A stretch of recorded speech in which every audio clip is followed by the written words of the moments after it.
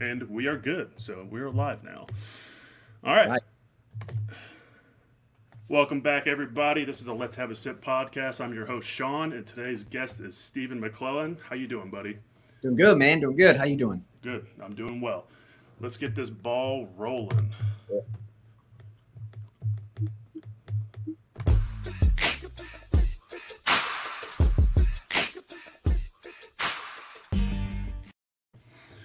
So, how's everything going, bud? Whew, it's good, man. It's always good. It's usually busy, but it's good. I wish I didn't say. I need to get out of the habit of saying that. Like that. I'm busy, but good. But yeah, sometimes that's how it is. Okay. All right. Well, yeah, I know you're always busy, man. You got you're a school teacher. You got coaching basketball, which I'm sure the season's over for y'all now, right? Yep, ended about a month ago. So Okay, I gotcha. And yeah, yep, you're always, ever since I've known you, have been writing. yep, So I know, always. I know that's your grind right there. So I know you're never not busy. So it's not a problem at all. I love it. Yep, So, yep, yep. How about you, man? Everything uh, good? yeah, yeah, just working, and then you know, diving into this project with the podcast. I'm super excited about it. I Yeah, love doing stuff like this, and I'm just kind of excited to see where it's gonna take me and what doors it's gonna open, and just excited for conversations like we're having now. So yeah, yeah, I'm pumped definitely, for it. But definitely. Awesome. yeah, so kind of explain, introduce yourself, explain, what you're all about, and yeah. Yeah, yeah, man. My name's Stephen McClellan, and I say if you want titles, want the labels. I'm an educator. I'm an advocate, author, husband. I've been married 6 years now. Going in my sixth year. I've been teaching. This is my 10th year teaching. We live in Tennessee, so Southern born and bred, and so that's where I'm at right now. This is my fourth year of pursuing a writing career. So you could say it's fourth year of being a published author. So yeah, I used to talk to Megan, my wife, about that, about seasons, right? About like I'm in season 4 of being an author, season 35 of life. Like if it's a TV show. I don't know how that helps me, but yeah. So it's kind of cool, man. I've been blessed to have the career that I have and have the opportunities that I had to pursue something I'm passionate about. So that's just kind of where I'm at right now. Cool, cool. So, so y'all are based in Cleveland, Tennessee. So, and for those of you that don't know, I lived in Cleveland, Tennessee for like half of my life, and actually met Steven when we were in college. So, Mhm. known you for about, oh shoot, what year did I graduate? So I graduated 2000, 2014, so 2010, I think. yeah, I was about to say around that time. So it's been well over a decade, which is crazy to Crazy, think about. So time is flying. yeah, Time is flying. crazy, man. So, but 12 years. Yeah, it's wild. But yeah, so say again, how long did you say that you've been teaching? So 10 years. 10 years. 2012 was my first year. Yes, this is 10 years. And, after year one, I was like, I don't know if I'll be doing this a long time. We'll see. And Yeah. then 10 years in, here we are. So, yeah, so it's been crazy. Time definitely goes quickly. Yeah, so I know you've been teaching for 10 years, and I know that you've kind of moved around quite a bit. Kind of tell everybody your journey with your since you've been teaching, like what you've been doing and stuff like that, because I know it's very interesting to me. Yeah, it's been unconventional. You think you can give advice, and then you start to see how all bets are off, right? When you're just following what you feel like you should be doing, and so I've learned my journey's been kind of unconventional. But yeah, I went to 4 different colleges. A lot of it was basketball driven. Graduated, and then taught 2 years at a private school that I'd actually graduated from, but then felt there's a position that opened up in Indonesia, and so my parents were already living in Bandung, Indonesia, and so I was able to move over there, teach there for 2 years, lived with them, taught there. That was a really cool journey. Then moved back and taught at a public school for 2 years. And when I moved back, I was teaching an alternative class, which was essentially a class for kids at-risk kids um, who were basically one stop away from custody being taken away from their parents and moved out of the home. And so that was something I wasn't used to, that type of student that I was used to dealing with. And so taught 2 years in that classroom, and then ended up going back again to the very first school that I taught at, and taught for a year, and then decided, no, that's not for me. And so finally, I've landed back in Cleveland, and I've been there 3 years since. So I've jumped around a bit. Here in the U.S., internationally, private school, public school, but now we're kind of settled down here at a public school in Cleveland, and we like it. So it's good. We've kind of found some stability, and for now, it's good. We don't have any immediate plans to move, so that's nice. Yeah, I got you. Yeah. So what has been um, so obviously you said that you were teaching at a public school, and then you transitioned to go into Indonesia. So I don't know if I caught that or not, but whenever you were in Indonesia, were those are they like strictly public schools, or like how does that work? Like, because I know you got public schools in the U.S., you got private schools, blah blah blah, whatever. Um, so I don't know if I'm Yeah, making sense or not, but it was similar structure. Obviously, the way that schools run is different, but when it comes to private school and public school, it's kind of the same setup. So Indonesia has private schools that would be similar to ours here, K through 12 schools, kindergarten through 12th grade. So technically, the school I was at was a international school. And so I was trying to think. I was trying to think of the correct verbiage, but yeah. So it was an international school, and it means technically, kids from, all over the country, or all over the world could come and attend. And but it was considered private, and so yeah, it was K through 12 private school, and so a lot of the kids we had. So it was a smaller demographic. Most public schools are a lot bigger, private schools are smaller. So it was similar to the first school I taught at in the U.S., but I tell people just the Indonesia version of it. okay, So similar structure, similar setup, as in what you taught and the type of topics you covered. I didn't speak Indonesian. I taught in English, but it was Indonesian students, Indonesian school. So obviously the culture is different, but it's in the actual schooling itself was really similar. So okay, I got you. yeah. Um, yeah, man, that's cool. Yeah, because I remember actually dropping you off one day. I think it was like, you and Megan. I don't think y'all were like a fish. You may have been engaged. I don't. Oh, did y'all? When did y'all get engaged? Because I know was it after you got back? I moved in 2014, and a year in, that's when I came back in 2015 for summer break. When I went back, I knew Megan was the one I wanted to be with. So then I started my second school year in Indonesia, and we got engaged that fall. So winter of 2015. Okay, I got you. But yeah, so winter of 2015. Then I moved back in 2016 and got married fall of 2016. Okay, cool. Yeah. I can still remember, like, I don't know, it just stuck in my brain. I just remember dropping you off at the airport one day, and I was like, well, all right, bye, Stephen. Hope you come back, because if not, I'm going to be pissed. It was crazy, man. It was wild that was like 6 years ago, and I don't know, with COVID and the way things are now, just the thought of moving overseas and teaching like it's no big deal like that just is kind of quite literally foreign, right? To think that, not just because it's just a different world, but yeah, it was definitely. I'll still tell people the coolest, one of the most impactful, journeys of my life so far. So that was a cool 2 years. Yeah, for sure, man. Yeah, so what I really want to dive into is, your books. I really want to talk about those. So, I just recently got done reading this bad boy right here. Oh, other side. This bad boy right here, The Space Between Fire and Ashes. And it was clutch that you were able to, get that put onto Audible, because my commute for work is a little crazy. So I got a lot of time to spend in the morning and the evening. So having that on Audible was super clutch. And To Dance, another good one. I still remember when I first started reading the book. Yeah. And I was actually talking to somebody about it earlier. So I was traveling for work out to Ohio, and I'm reading the book, and about 30 minutes in, I'm like, dude, this is too emotional right now for me to be reading this, because nobody wants to see a grown man cry in a plane. So yeah. I'm gonna have to read this later. But I remember you telling me that was good. I said, success. I've done something right. Yeah. So yeah. So why don't you kind of like talk about your journey with how you've gotten to the point where you're at with your novels and your children's books, and what they're about.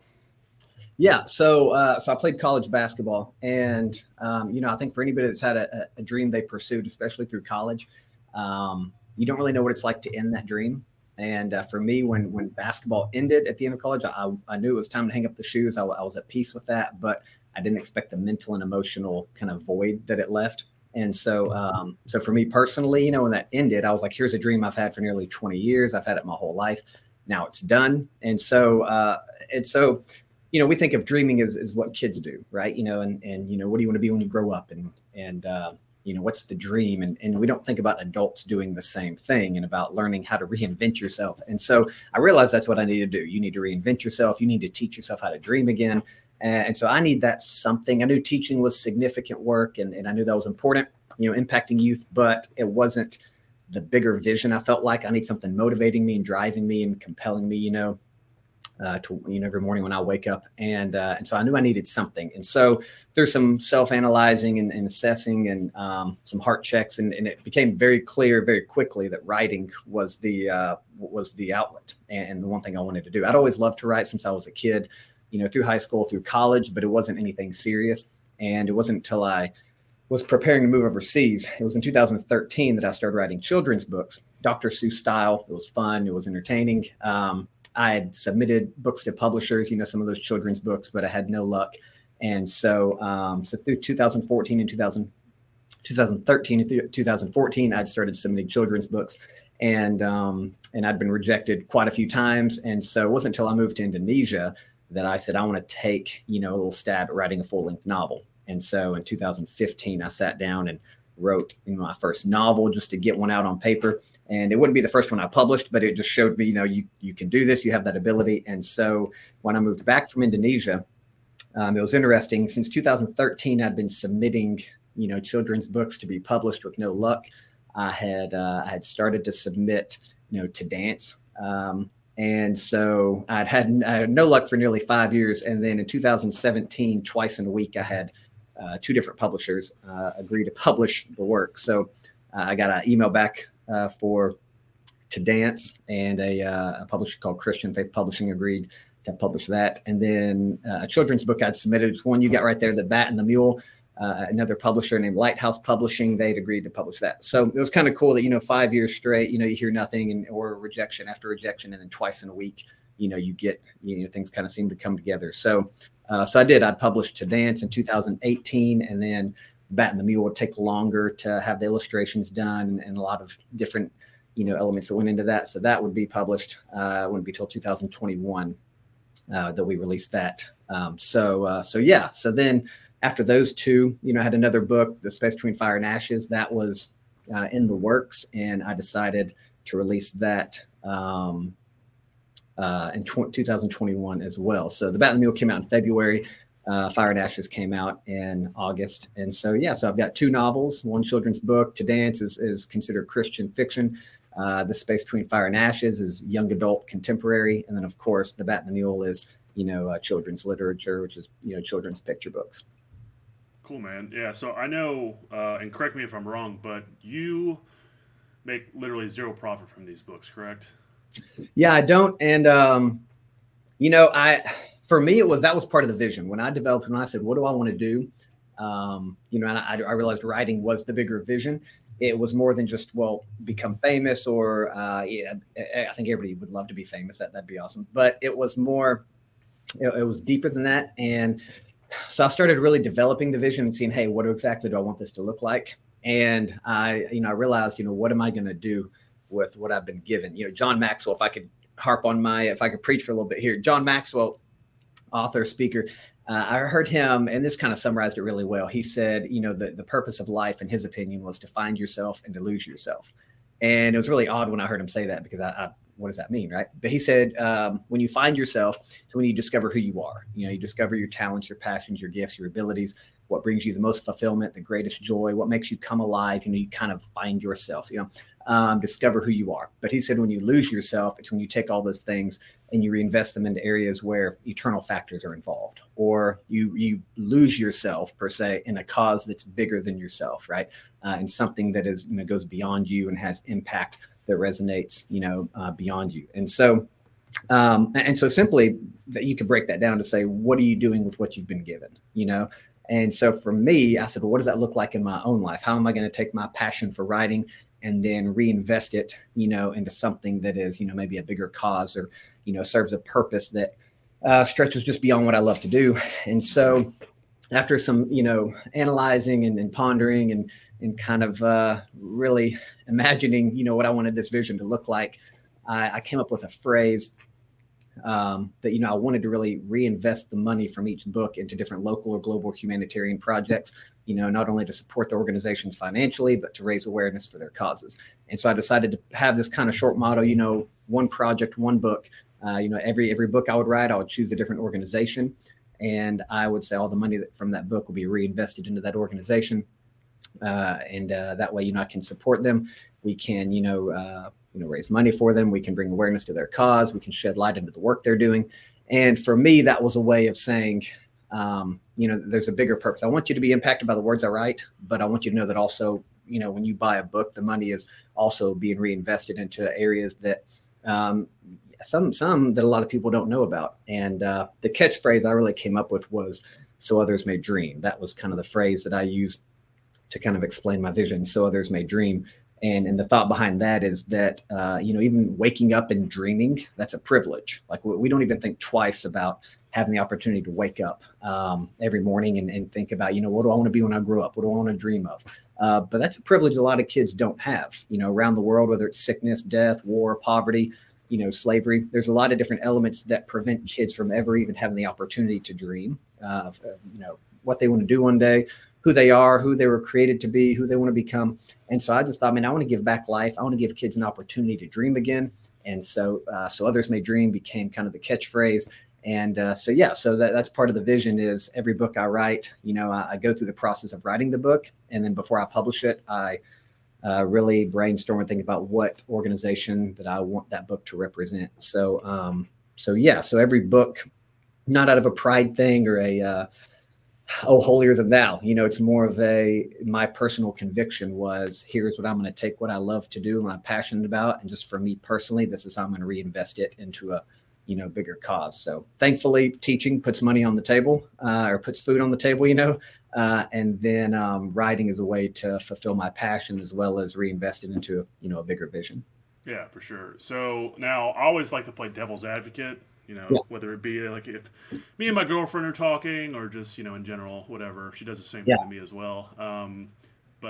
So now, how do you know that this money is being put to good use? Like, so you're donating all the profits from a book. So we'll just start with Two Dance. That was the first one. It's going to, like, what organization did Two Dance go to? So To Dance, the organization is called Compassion First, and they're based actually in Indonesia. And so their whole goal is to aid sex trafficking survivors and prevent sex trafficking in Indonesia. Okay, so how do you know 100% without a doubt that that money is actually being, it's actually being helped to aid in that? Yeah, I know it's a good question. That's kind of one thing I'm particular about because I know when I would donate to people and I would donate to organizations or I'd have people contact me, I wanted to know the same thing. I want to know, hey, is the money that I'm taking, is it being reinvested? And so a big part is relational. The organizations that I represent, I don't just want to blindly, donate. I contact them. I get to know who they are as an organization, what the vision is behind the work they do. I ask for, statistics and even how their money is appropriated within the organization. Usually whoever founded the organization or who are the key members of it, I usually develop personal relationships with them. And so with Compassion First, for example, that actually was through a connection that my dad had through his ministry overseas in Indonesia. And so he actually knew someone inside the organization personally. And so it was interesting because also look for that. I think there's no accidents. I believe that things happen for a reason and there's purpose in it. And so it's kind of worked out that every organization I've had so far that represent the book, there's been kind of a neat story with how I was connected. And Compassion First, I was literally, as I was sitting at the dinner table, pondering what I wanted the organization to represent or what organization I wanted to represent through the book.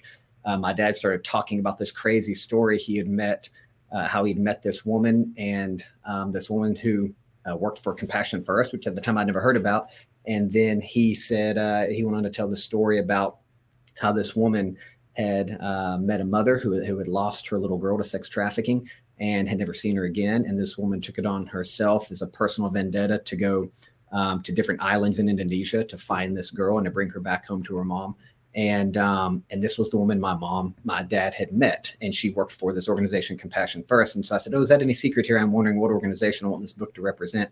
And then I hear this story, and sex trafficking is billions of dollars are spent every year in that, unfortunately, in that trade. And so it's like, I knew that was a major problem that not a lot of people knew about or focused on. And so I contacted this woman that my dad knew and formed a relationship with her and their team, and really got to know the organization. And then from there, just went on to partner with them. So yeah, so it's personal to me. If I don't have a personal connection to you, if I have questions about where your money goes, even after looking at your website and talking to you personally and asking a lot of questions, if I still have question marks in my mind, then I tend to, step aside and pursue another outlet.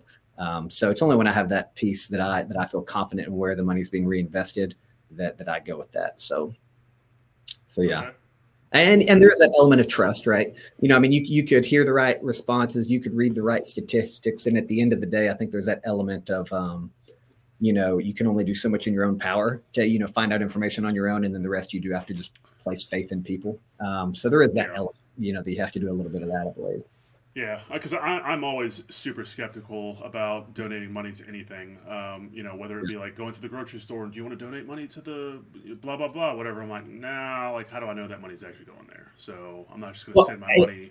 That's a good point. And I'm big on that too, that it's the same thing with a lot of different areas. You're kind of selling yourself in that sense, Yep. So it's like, if I'm saying, hey, here's where the money's going, here's where the money's being reinvested, I'm putting my name on the line. And so I would tend to think that also I realize that, hey, if I'm putting my name on the line and that organization, even though I'm representing them in the marketing I do and the promoting I do, I'm representing myself. And so I know that, hey, if this organization is corrupt in any way, or if the money is not being handled fairly, I know that's that represents me as well. And so that's why I'm like, I also want my name represented well. And so that's why I go to extra effort to make sure that I'm being wise in that decision-making process. But so far I've felt at peace with the organizations that I've chosen. But yeah, that's something I always want to be aware of, as I go forward. Yeah, for sure, man. For sure. Excuse me. I'm going to pour a little bit of this.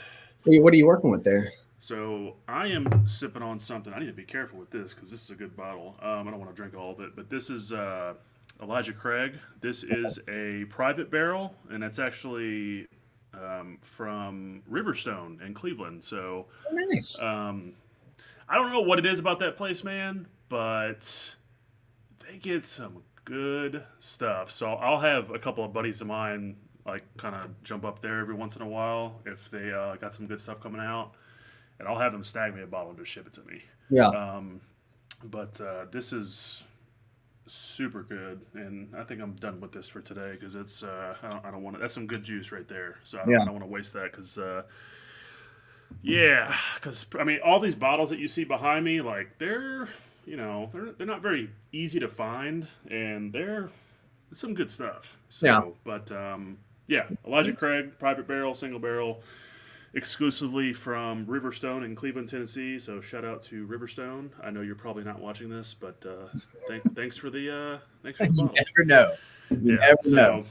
But that's what I'm sipping on, man. Some good stuff. I love whiskey. It's a problem. It is a problem. Not like so much of a problem to where like, oh, I'm an alcoholic, because that's a a definite real problem that people can have. But like, I just love taking a seat, like we're doing right now, slowly sipping on some good stuff, and just like really enjoying when I'm drinking. So so nothing wrong with that. Yep.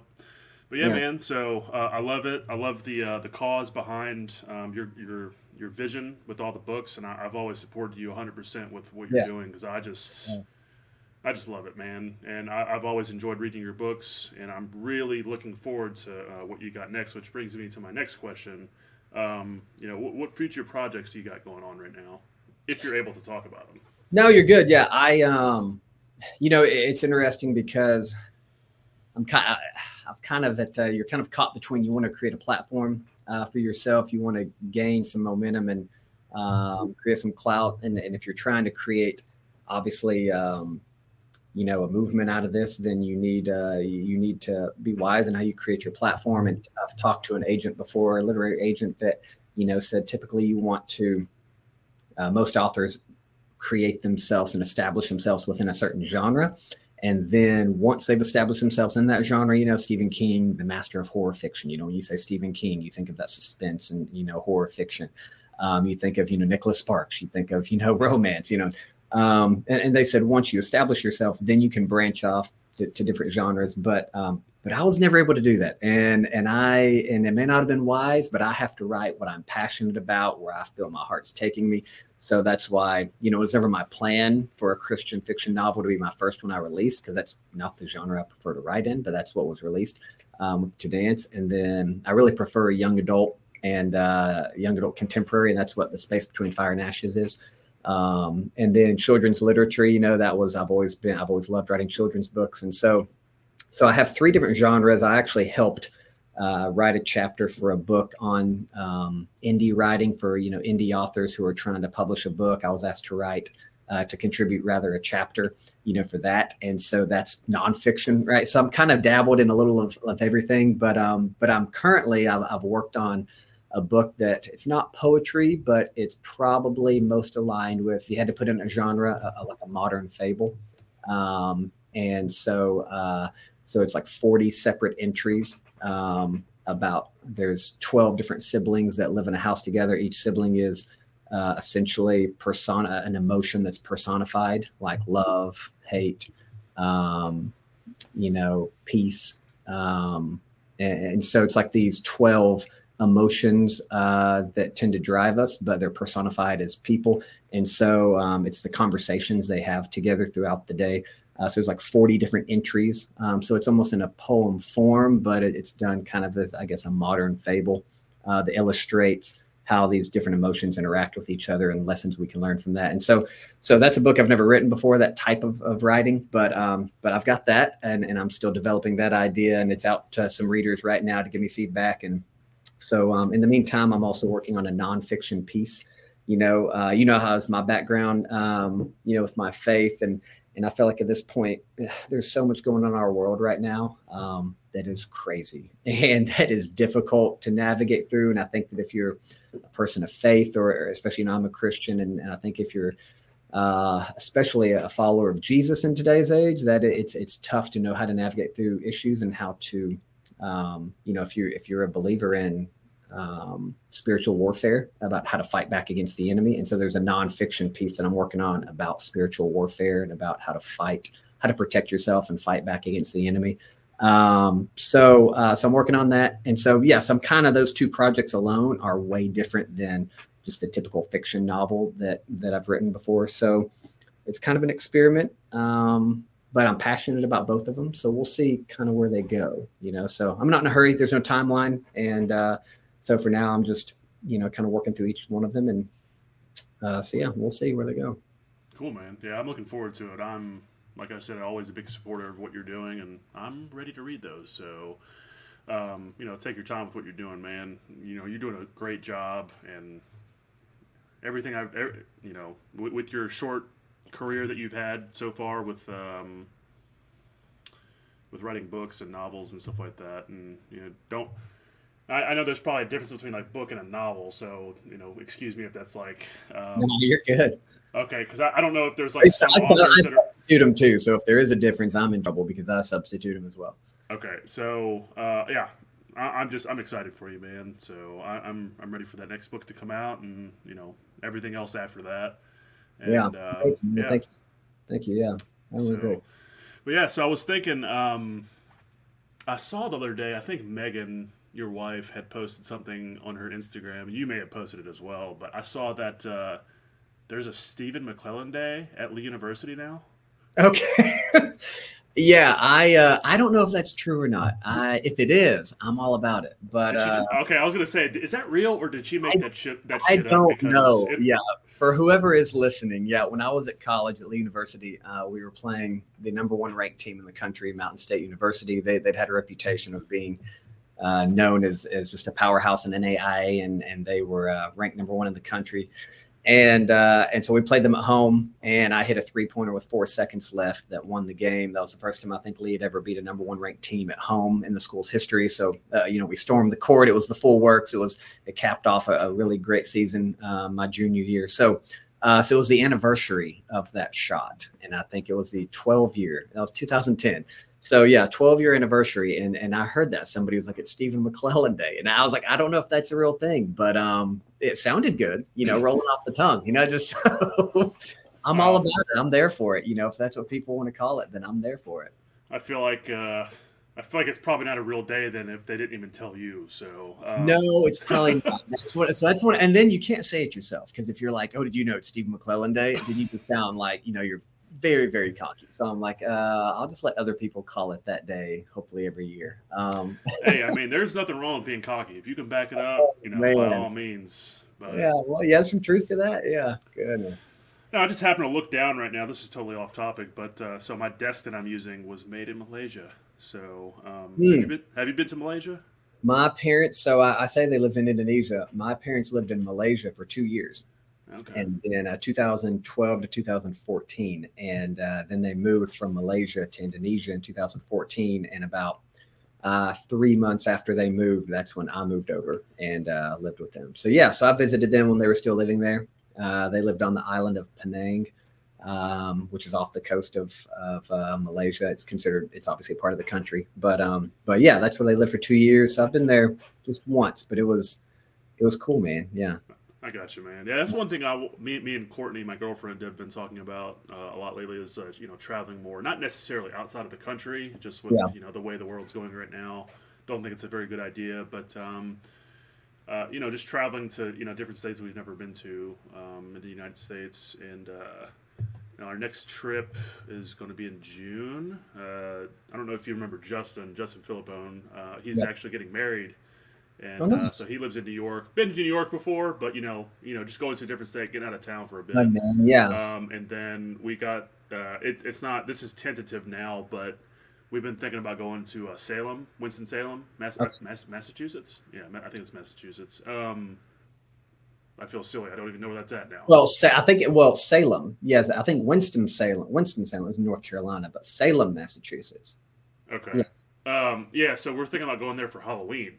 Because that's where the witch trials were. Yeah, so we thought that'd be kind of cool thing to do to go up there and experience Halloween during that time. So super cool because as you know, and I don't know if anyone else knows, but I grew up in New Orleans, and Halloween was a big deal in New Orleans, and grew up with a mom that was very trying to think of a eccentric.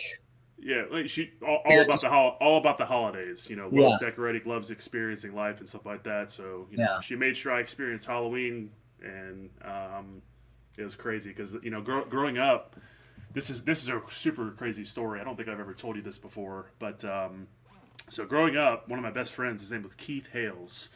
I haven't talked to him in a long time, so I don't even know what he's even into anymore. But shout out to Keith if he's listening, right? Yeah, so. So he worked for it's his uncle. No, it's either his uncle or his cousin. I can't remember, but his cousin or uncle at the time owned a haunted house in New Orleans called the House of Shock. And at the time, the haunted house was like the number one in the nation just for being the scariest. And I'm like, I don't think I want to go there. So, being in elementary school, I'm like, nah, I'm good. Even now, I'm just like, nah, I'm good. So, because I'm kind of a pussy when it comes to that stuff. But, so his cousin and or uncle, again, don't remember who it is, was the drummer for Pantera. Okay. And I'm sure you know who Pantera is, right? Yeah. Apparently, my mom would always drop me off at, like, this dude's house back whenever I was hanging out with them, and I had no idea. I'm like, and she just told me like a year or two ago, and I'm just like, why That's are a you just now telling me this? I know, right? It was insane. That's So I was crazy. like, I was around him and potentially anyone else in the band. So it's just crazy, you know. Wow, But that's crazy. No, you hadn't told me that before. yeah, it was super weird, but kind of cool. But Yeah, yeah, yeah. Maybe you need to reconnect and see if those with Keith and be like, hey, are the connections still there? You know. yeah. Speaking of Keith, big old Keith Dodd. Old big Keith. I wonder how he's doing. Haven't talked to him in a while. I texted him about the NASCAR race today. It's in Atlanta. You went with us to Atlanta, right? I did. It was my first race ever, and it was a shit show because we tailgated for like 6 hours, and by the time we got into the show, Oh I man. was completely trashed. So, That brings back memories. They're racing at Atlanta today, and so I text Keith, and okay. He apparently was watching the race too. So I guess he's just hanging out the house watching the race right now. I got you. Once we're done with this, I'll have to give him a holler. Well, probably not after this, but I actually have another interview after this. So, Oh yeah, get the ball rolling, man. I'm hey, excited for this stuff. I love it, So, man. That's awesome. now I think was it Rob's or maybe you? I don't remember, but I think we were in a group text talking about going to Texas Motor Speedway. Yeah, well, now that you're out there, I was like, "That's how far is Texas Motor Speedway from y'all?" From me, it's probably about like 50 minutes, 55, Oh depending on man, traffic. So, because yeah, like Texas Motor Speedway is right next to my job. So, because I was, coming back, or excuse me, going home from work, and like the way that I would go home every day when I first got here was different because like I didn't know where I was going, so I was always using my GPS, and GPS usually just does its own thing, has its own mind. And yeah, this one day, I consistently kept going on the same road, and I noticed I was like, there's a lot of lights out there. Like, what is that? It's huge, and there's this big sign that I see one day. It's Texas Motor Speedway, and I'm like, that's where Texas Motor Speedway's at. I'm yeah. not a big NASCAR fan or anything like that, but I thought it was super cool. I was like, wow, that's super close. So I should. Yeah, no, how you and the boys and I probably was go out there serious. or something. Megan and I were talking about going to see a race there, like when they race out there. So we'll have to look at the dates. I think it's usually in the summertime. So, yeah, we need to check out that date and come out there and see you guys. Yeah, for sure. We got room. You're more than welcome. If Keith and Rob's want to come down, we'll make some room. So, Yeah. yeah, that'll be super cool to go to. And I don't think Courtney has ever been to a NASCAR race, so I'll have to ask her about that. But We'll have to introduce her properly then to the NASCAR. yeah. I didn't know this recently, but did you? I'm sure you probably know because you're a big NASCAR fan. But NASCAR was like invented because of like moonshiners or something like that. Yeah. So bootleggers back when Prohibition in the 1920s. They needed cars fast enough to outrun the cops. And so soon you had these bootleggers that started competing against each other to see whose car was fastest. And that's essentially how the sport was born. So yeah. If it wasn't Southern enough already, there you have it. So I love it, man. When I taught, because I'm a history major. So when I would teach, anytime I got to teach anything close to American history or the 1920s, I made sure to always include that how NASCAR got its start. So yeah, man, there you have it. What's that? It's in my head right now, but I can't put it out into words. But it's like, as soon as the race is going on, someone's like saying some like silly like thing, like probably quoting a line from Talladega Nights, I would imagine. Oh no, it's like an actual race. I think. Like, well, excuse me, it's an actual like saying they do like as soon as the cars are going. It's like like. Do you know what I'm talking about? like boogie boogie. Let's go racing, boys. Yes. I remember. I'm just going through my head right now, and I'm like, yeah, okay. They've got an announcer. Yeah. Oh man, Darrell Wallace, and he will. Okay. He will always. That's his opening line at the race. I've forgotten about that. I haven't heard him say that in a while. Like I don't. He hasn't. Yeah, that brings back. I need to pay attention now. He needs to get back in the game. What is he doing? No, I didn't. Yeah, that was his line. And it was boogity boogity boogity. He'd say it 3 times. Let's go racing, boys. And that was his catchphrase. That's right. Look at you, Sean. So you know about NASCAR. I know a little bit about everything. I'm a master of none. Know a lot about little things here and there. So, yeah. Oh, that reminds me. So me and Courtney were at a friend's house earlier. We're watching some March Madness, and oh gosh, what's that guy's name? Dan Harlan, I think, commentator, Okay. and like, I think that's his name. I can't remember, but he's the guy that like, if a big play happens, whether it be the NBA, NCAA, whatever, he's always like, bang, bang, Steph Curry for the three. Like, Yep. you know what I'm talking about? Yep. I do. I was talking about him earlier, and I'm like, when he's gone, commentating's not going to be the same. It's just because that's all I've ever known when it comes to that. So, but Yeah. No, I feel you. And speaking of Dick Vitale, recovering from cancer, and I think they said he's cancer free now, is what I think the next report said. So they showed him in a couple of the games, and nice, man. It's kind of emotional seeing him,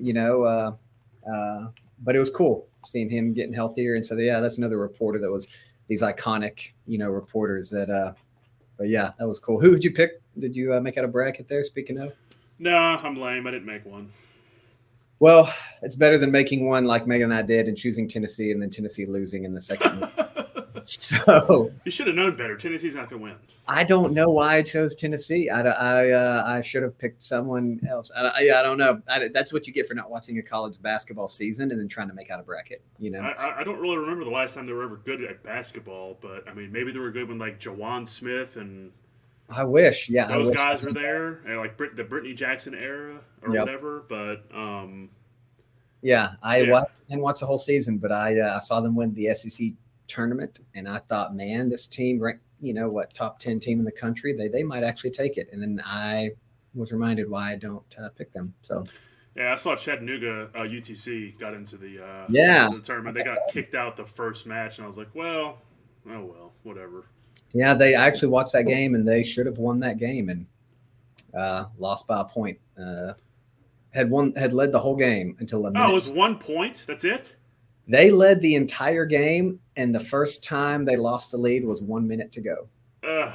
And they lost. So they had 2 shots at the buzzer to try to win the game and missed them both.